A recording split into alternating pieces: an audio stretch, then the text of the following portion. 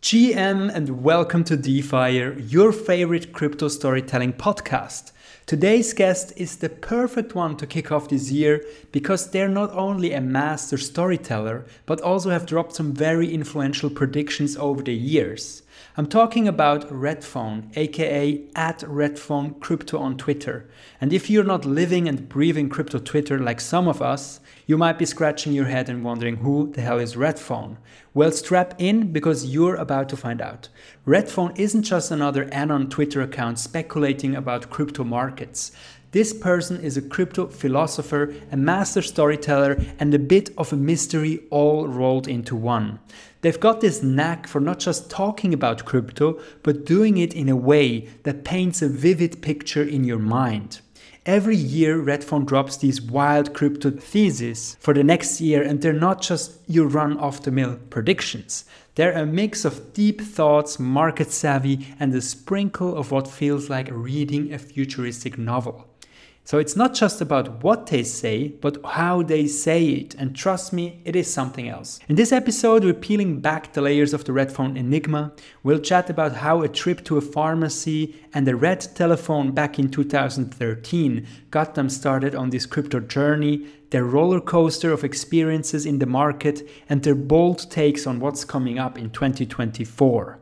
To preserve Redphone's mystery, I have conducted this interview in written form and have used AI to narrate Redphone's answers. So whether you're a hardcore crypto fan or just crypto curious, this is one episode you won't want to miss. Get ready for a ride into the mind of one of the most fascinating characters in the crypto world.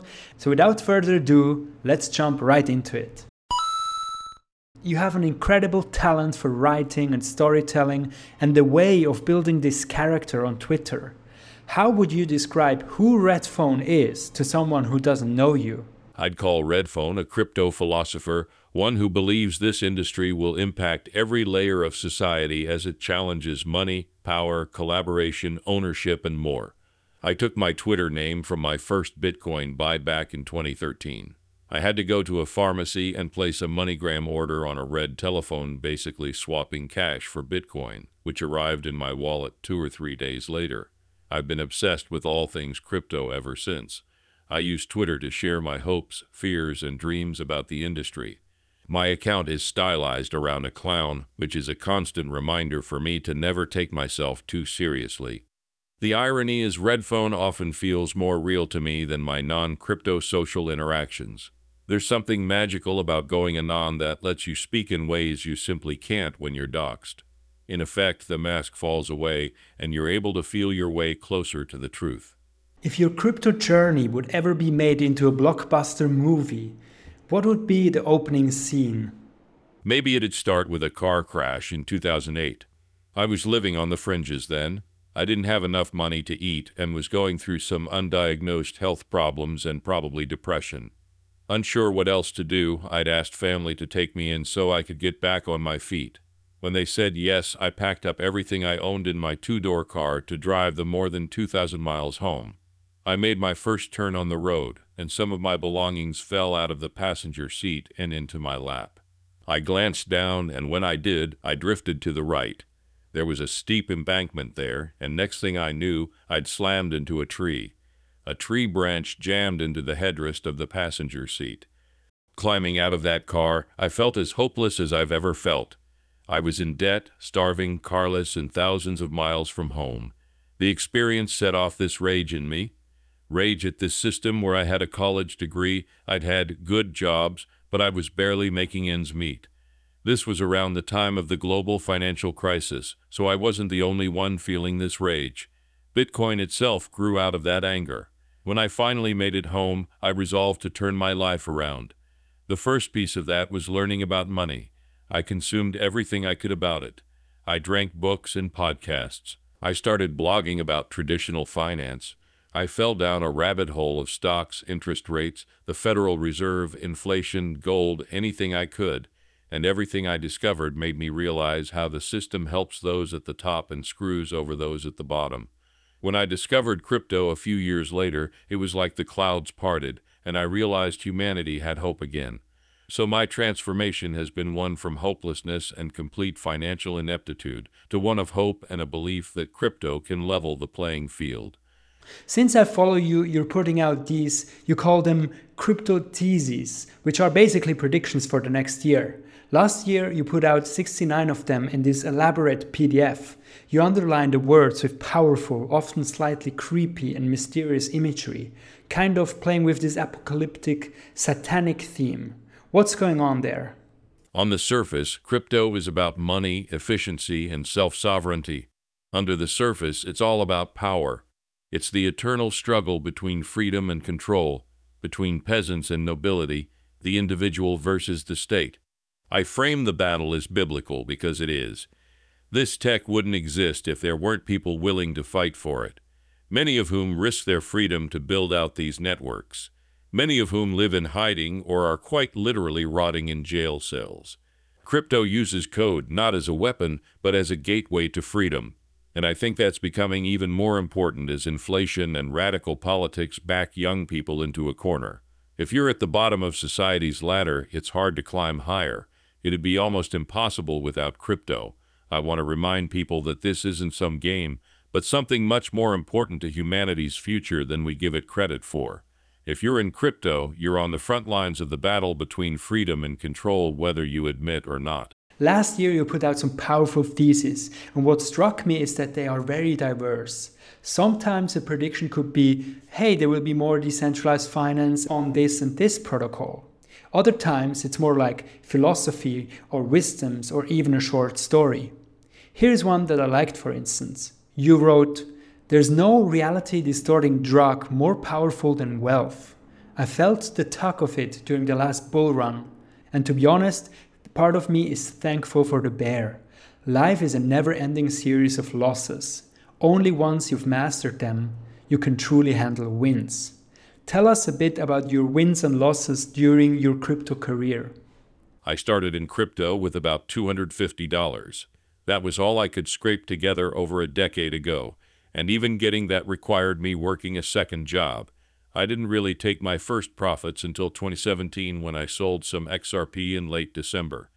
This sounds nonsensical, but selling it was one of the hardest things I've done in my life. I'd held Ripple for 4 years at that point. The coins felt sacred to me, and selling felt like cutting myself with a knife. I had some real-world expenses to take care of, though, so I sold a smallish bag, got a new air conditioner, and then watched the markets implode. That was my first 4-year cycle, and my first real lesson in separating my emotions from the act of harvesting gains. Talking about losses.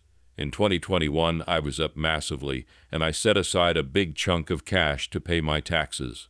Unfortunately, I set them aside as stablecoins, which I dumped in Anchor. When UST depegged, I lost most of my tax money and was forced to sell off other tokens too.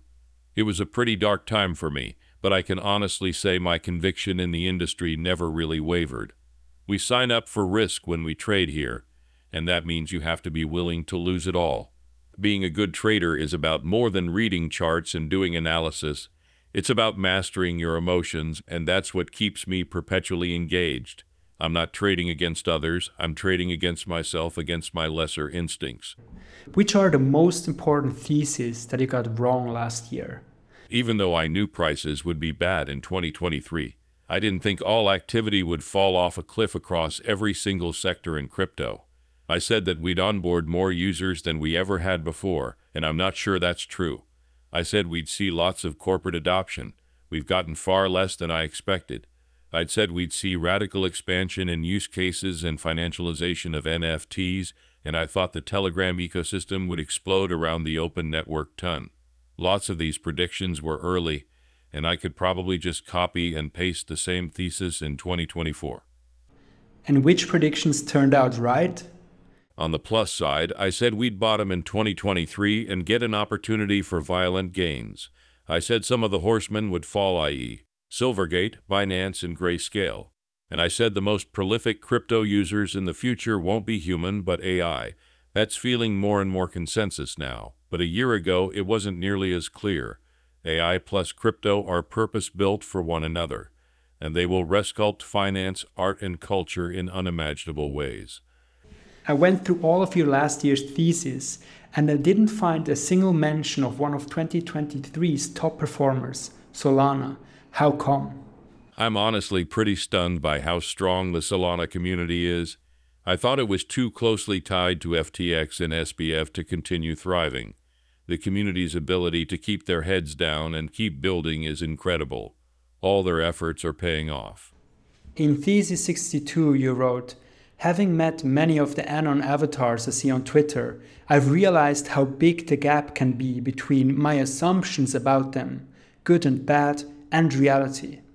Question every post and every intention behind every post, even this one. Please elaborate.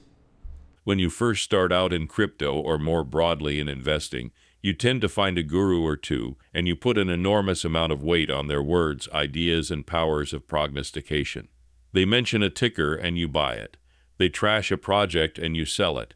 Over time, I've realized that there is no one guru or voice I can follow. Instead, we have to listen to a range of voices. Then you lay the voices on top of each other like cheesecloths.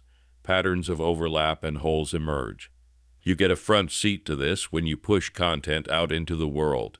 Some of the reactions or interpretations of my thesis in the past have been wildly different than what I intended to say. It doesn't frustrate me. I love it. I love how communication is a two-way street. Readers bring their lives to every sentence, and their takeaways are different than yours or mine. Ultimately, though, what I think I was saying with that thesis is you've got to question not just the words someone is saying, but their motivations behind their words. If they're invested in a project, they're obviously going to give you a slanted view. Find other views that conflict.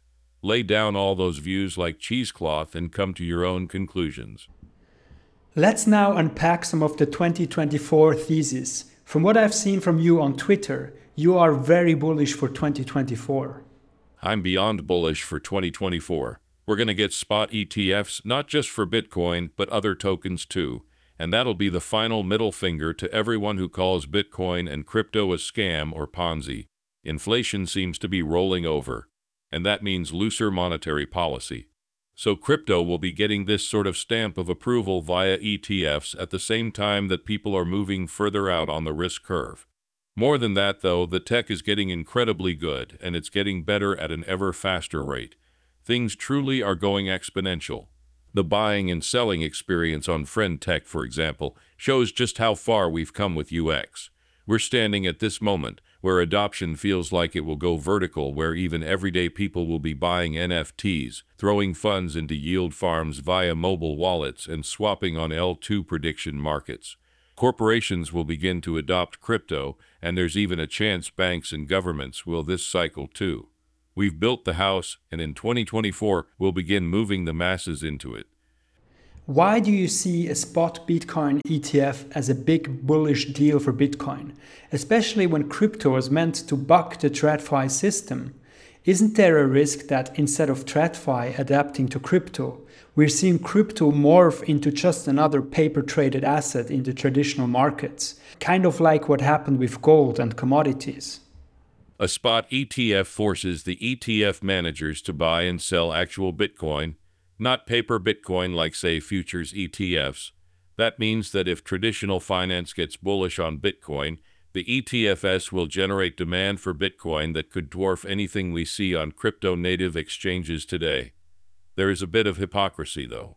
We're celebrating adoption by the very system we're trying to disrupt. But I see it as a single step in a multi-decade journey.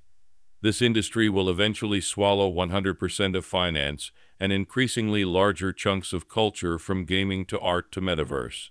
Everything that can be tokenized will be tokenized, including stocks. Ultimately, I think the spot ETF is like a governmental stamp of approval on crypto as a new asset class.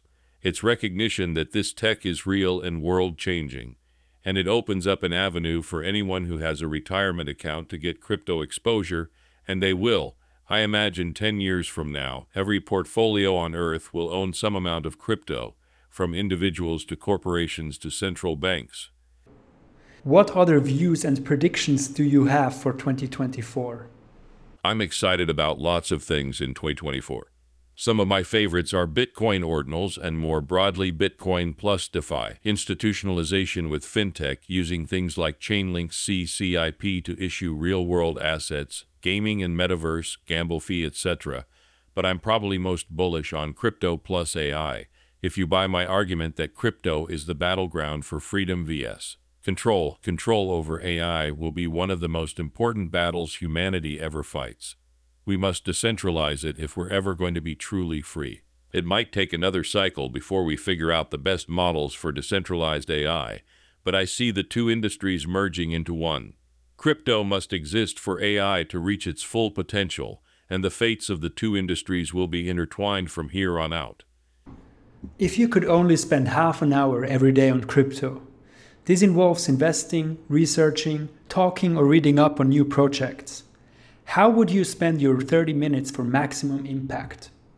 I'd listen to podcasts and I'd listen to them on 2x so you could turn that 30 minutes into 60 minutes.